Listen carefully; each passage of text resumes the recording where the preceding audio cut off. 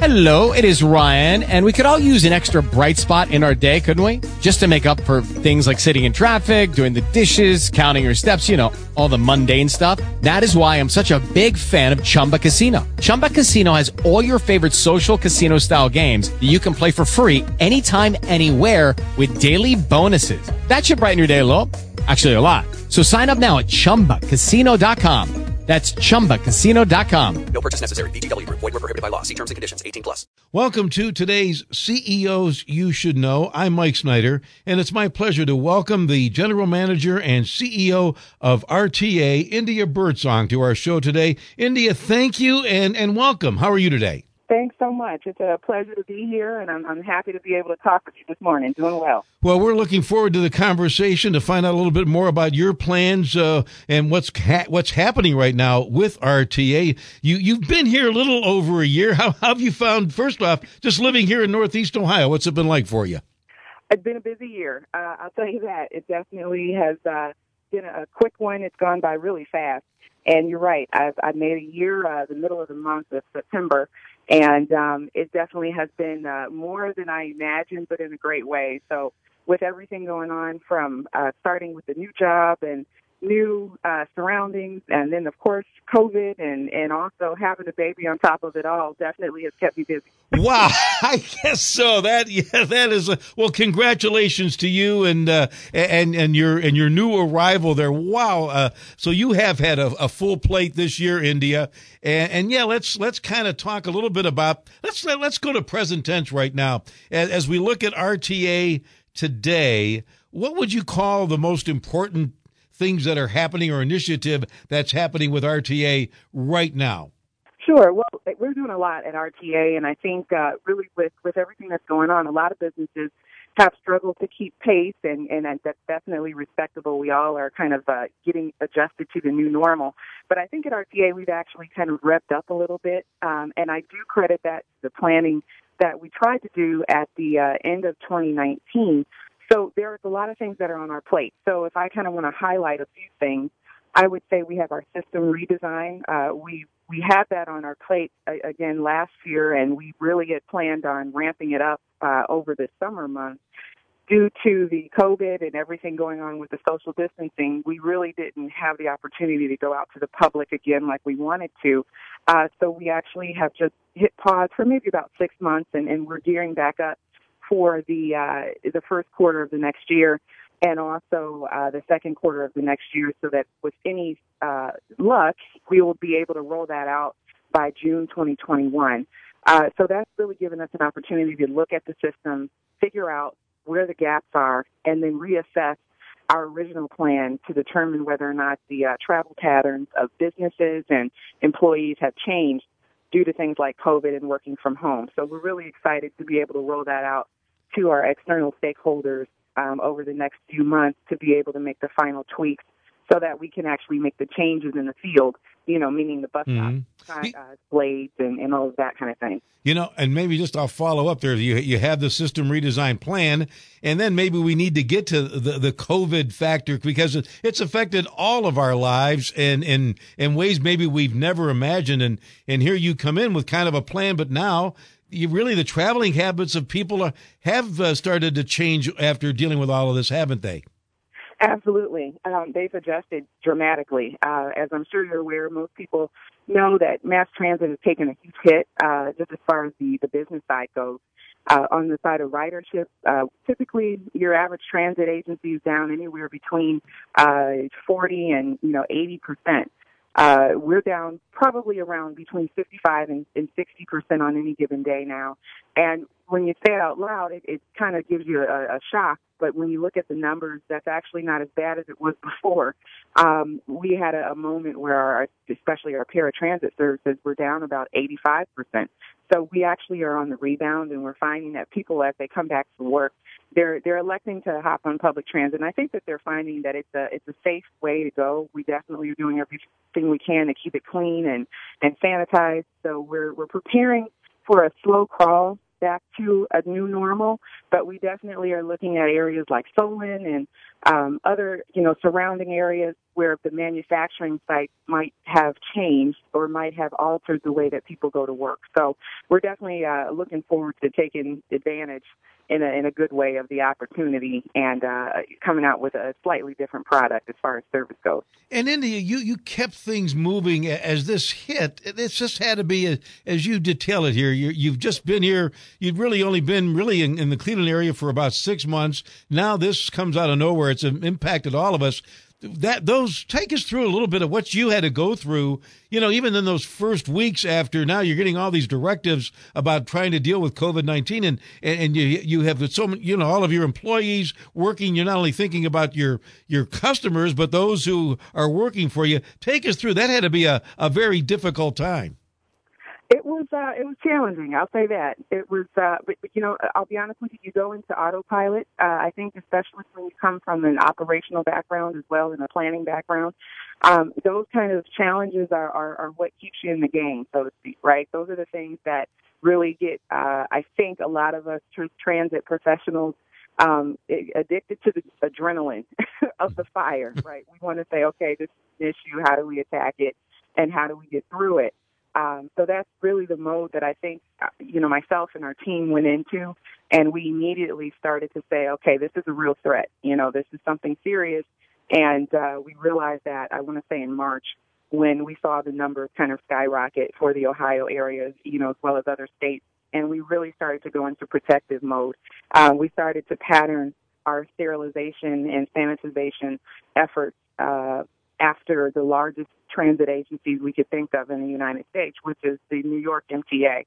And that's really, I'll give credit where credit is absolutely due to our leadership team and our operational team as well. That's led by our COO, Florence Caver, who really took it seriously and really went ahead and went the extra mile to be able to start to work with our frontline employees. And, I definitely wanted to take a moment to thank our local unions, because that's a conversation that, I had with them over and over again. And we worked through the fear, of being able to come to work. And our unions were fantastic at making sure that our membership was comforted. And we did everything that we could also on a state and national level to apply for the CARES funding, or actually, when I say apply, just to let them know that it's important to Ohio and we needed to benefit from those funds. And I'm happy to say that we were granted $111.8, I believe, $million for the CARES Act, the first round of it at least. And we've utilized every penny of it almost to be able to get us through.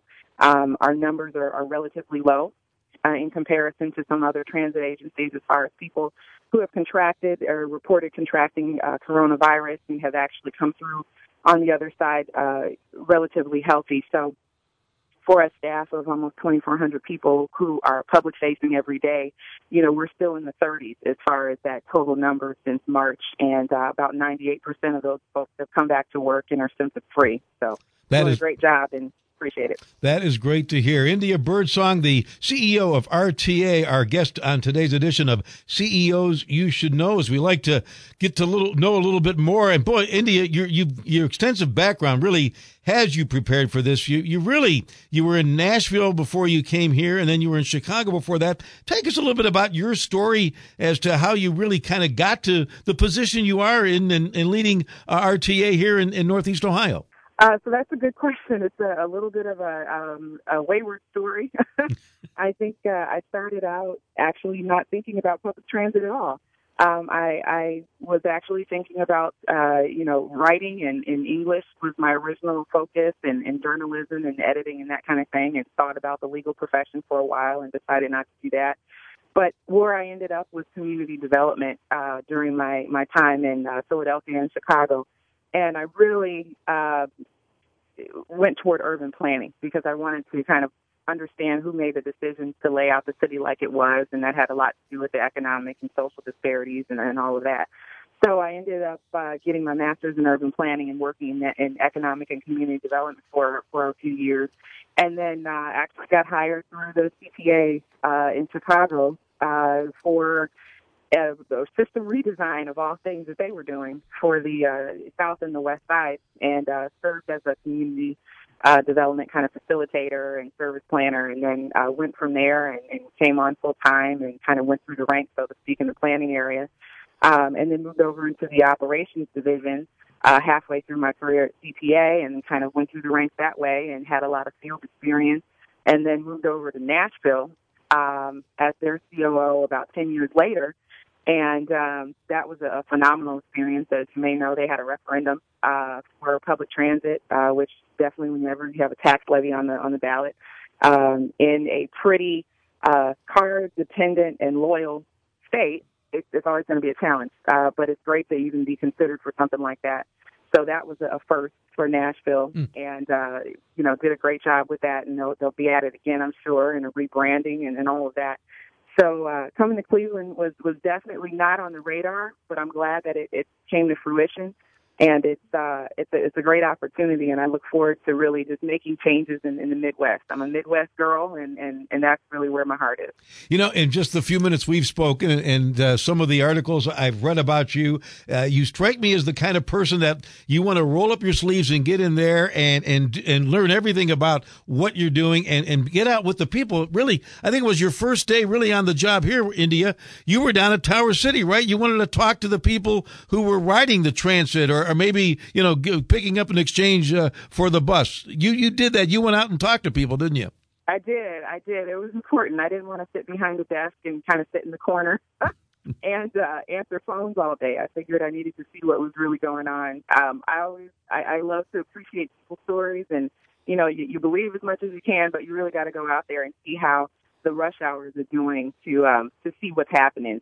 People can tell you anything they want, but unless you're out there to see it for yourself, it's always the question of whether or not you have all the facts. So it was great to be able to meet the citizens of Cleveland, and I also wanted them to see my face. I wanted them to see who India was, and just understand that I may look a little different than their previous, management. I believe, first female doing the job, so that's a little different as well.